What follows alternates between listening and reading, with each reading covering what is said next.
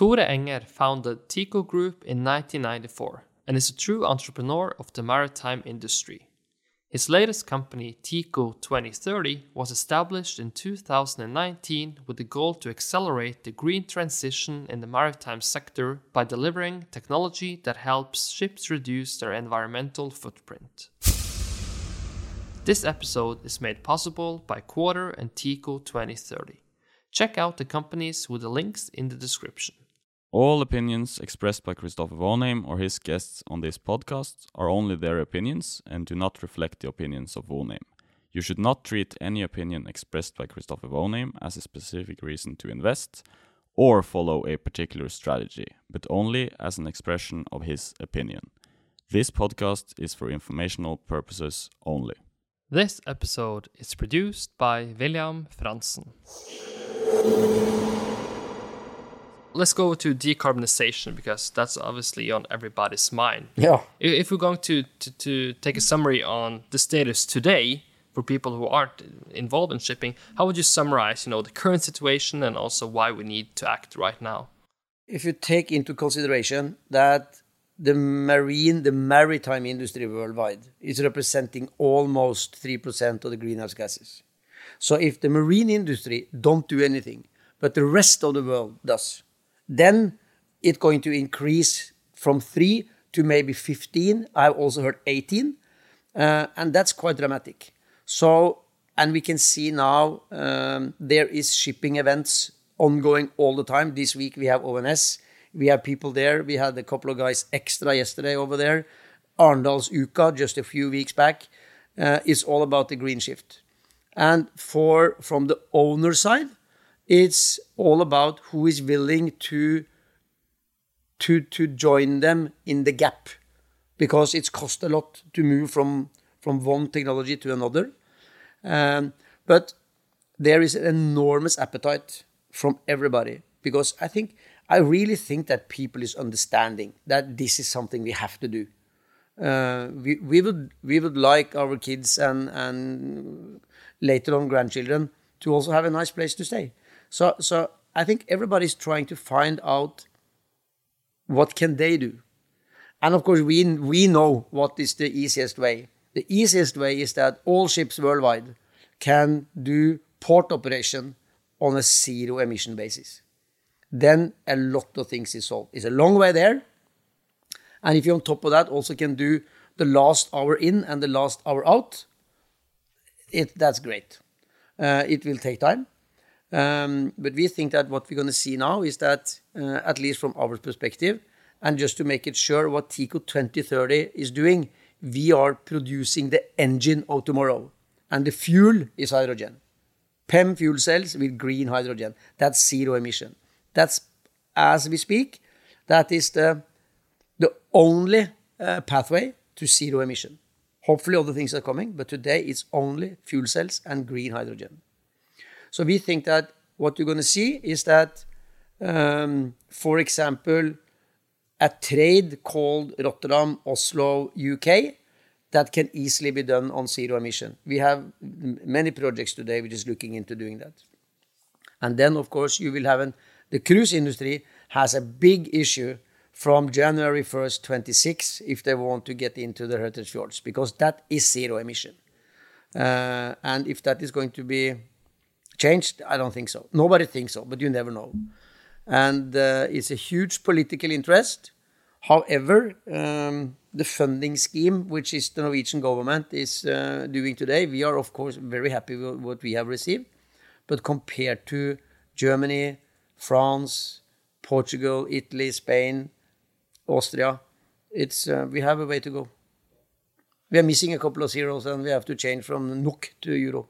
Definitely. Just looking at, we of course touched on hydrogen right now, but people who have been following the shipping industry knows that several people have different views on what is the next type of fuel, right? Some people say ammonia, some people only think LNG is the right solution, short term at least. So how would you why did you come to the conclusion you have with hydrogen versus the other alternatives? Or do you believe that there's going to be multiple solutions here, just different use cases? But ammonia and methanol, that's part of hydrogen. Yeah. So we are talking about green hydrogen. But the space is big, and there is space for everything. If somebody wants to do battery, somebody wants to do e-fuel, somebody wants to do methanol, ammonia, and so on and so on. There is space for everybody, and everything helps. So, I mean, we just have to stay shoulder by shoulder and move this enormous mountain in the right direction. So, but the timing seems great right now because there's so many initiatives going on right now. So it seems like, because often when you talk about technology, timing is an important aspect to be in the right sort of, that you need good timing to succeed. So, but right now it seems like this is the perfect time to build this kind of project. So, yeah, we have been working on this project now for a while. And we have a team of 60 people, which is on a daily basis doing the development. 20 people is sitting in Norway. And then we have 40 people sitting in Austria and in Vancouver. And of course, we also have 10 guys very soon in Narvik, which is working on a day-to-day basis with this project. And we are starting and putting our things together already before Christmas this year. We are starting with our prototype in the first quarter next year, and we are going into really production in the fourth quarter of next year. And a lot of projects will not see daylight before 28, 29, and we are very close to going into production. How does it look, the solutions you're building, in terms of what kind of niche in the market you're going to take? Because some people focus on ferries, some pay near shipping, longer voyages, etc. How would you categorize the different use cases you want to build? Or can it be for everyone? For the PEM fuel cells, is short sea shipping, like I said, for example, Rotterdam, Oslo, UK, or of course West Coast Norway. And of course, you're going to have a lot of these hubs around the world. Container vessels up to, let's say, 1,500, 2,000 containers, doing Baltic, doing West Coast, can easily go on full propulsion on hydrogen. When you see the bigger ones, they will most likely have equipment on board, means that they can do port operation on zero emission. We don't think that you need a different fuel cell to do long haul. Then you have to move over to SOFC, which is solid oxide fuel cells. And that is coming and will most likely entering the market. We think that 27, 28. We are, of course, looking into that. But right now, we are working on getting our production line up and going in Narvik, northern part of Norway. And we think that we are quite okay on when it comes to when we are getting into production. Because if somebody had, like, for example, 500 megawatt of fuel cells on stock today, there's no takers. The takers are coming from the summer next year and then forward. You will not see any volumes before in 24. But I think that we and our competing landscape is basically ready for mass production in 24, 25. Can you tell a story on how you ended up in Narvik, building this gigafactory? Because it's a great story. That's a fun story. We had actually announced that we was looking for either an existing factory or a piece of land here, also not Oslo, but around here. And then one afternoon, there was an incoming email from Narvik standing that we have heard that you need a factory. We have factory, please bring coffee. And we were smiling so much that afternoon. So the next morning, we had two guys on the first plane to Narvik, and Erling, our CEO of Teco 2030 AS, which is in charge of all operation, he said that, Tore, this building is just what we are looking for. Maybe even higher standard than what we need. Because that was the old solar factory for REC when it was built. So I think basically that deal was done in 4 hours, and then we rented the building. We have a fantastic landlord in Narvik, and we have the option to buy the factory next summer, which of course we will. And also an interesting part is the great ecosystem that is going on in Narvik, because there are several other big players coming up there. we are very happy that we had to show Aker the way to Narvik. We are very proud of that. And of course, that was super nice when Aker suddenly decided to come to Narvik. We have, I think the community up there, they have supported us enormously from the very first day. And I would love to be there, and we are going to make a factory which is good for the company, not to mention the employees. We are planning a lot of extra good things like training centers, and we are going to make something up in Narvik which we're going to be proud of. I'm looking forward to sit down in maybe 20 years from now and tell my hopefully grandchildren that I was a part of this. Yeah, and a great part is also the great ripple effects you get from going into small local communities, because the ripple effects are going to be pretty big as well. Yeah, absolutely. Talking about this technology or the new motor, is it fair to say that this is primarily going to be on new builds, or do you also plan to retrofit other vessels? Or no, we think that retrofit is going to be definitely the name of the game for the next 5 to 8 years. And then you also have to consider and look into what is a retrofit.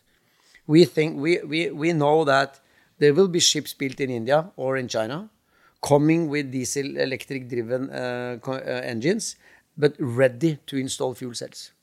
There will be some new builds, but we are working today with, I think, roughly 70 different projects. And I have to say that 68 of them must be retrofit. But new builds will definitely come. Yeah. But the retrofit is, keep in mind that you have 100,000 floating units on the 7 seas. And they all need to do something to be better when it comes to emission. In terms of carbon capture, I know you also have worked on solutions on that. Can you tell me a bit more about that project? Not very much. It's a bit early. Okay. But we are working with 2 different technologies.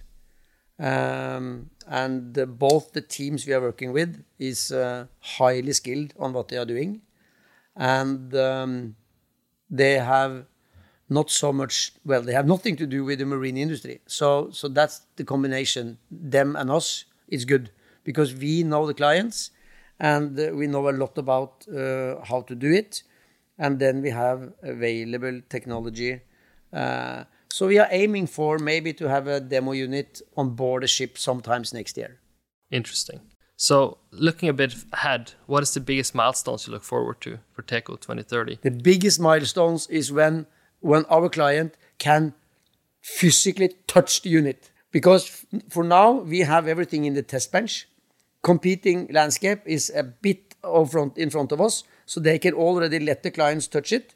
So I think that is going to be the biggest milestone, which is coming up just in a few months, that people can physically touch the equipment. Here is the engine. How has it been to tell the story in the capital markets? Has it been an easy story to tell to get the funding on it?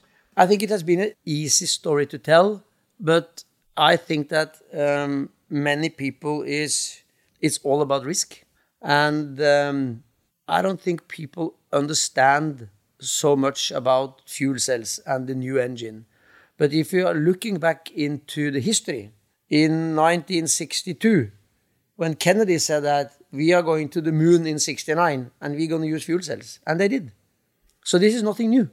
But now it's getting big. Now it's going to be a commercial unit, which you're going to see all over. And I think that's taking time. And of course, we had the period where everything was high fly. But I have to be quite proud, because we are still up 25% since IPO, and we have not raised money. So I don't think that basically anyone has lost any big amounts, because we have raised money where we are now. We did not raise money when the share price was hyped together with the rest of the world. And then suddenly, people have to sober up and start to take this down and start to counting what is actually the valuation here. How are we going to do this?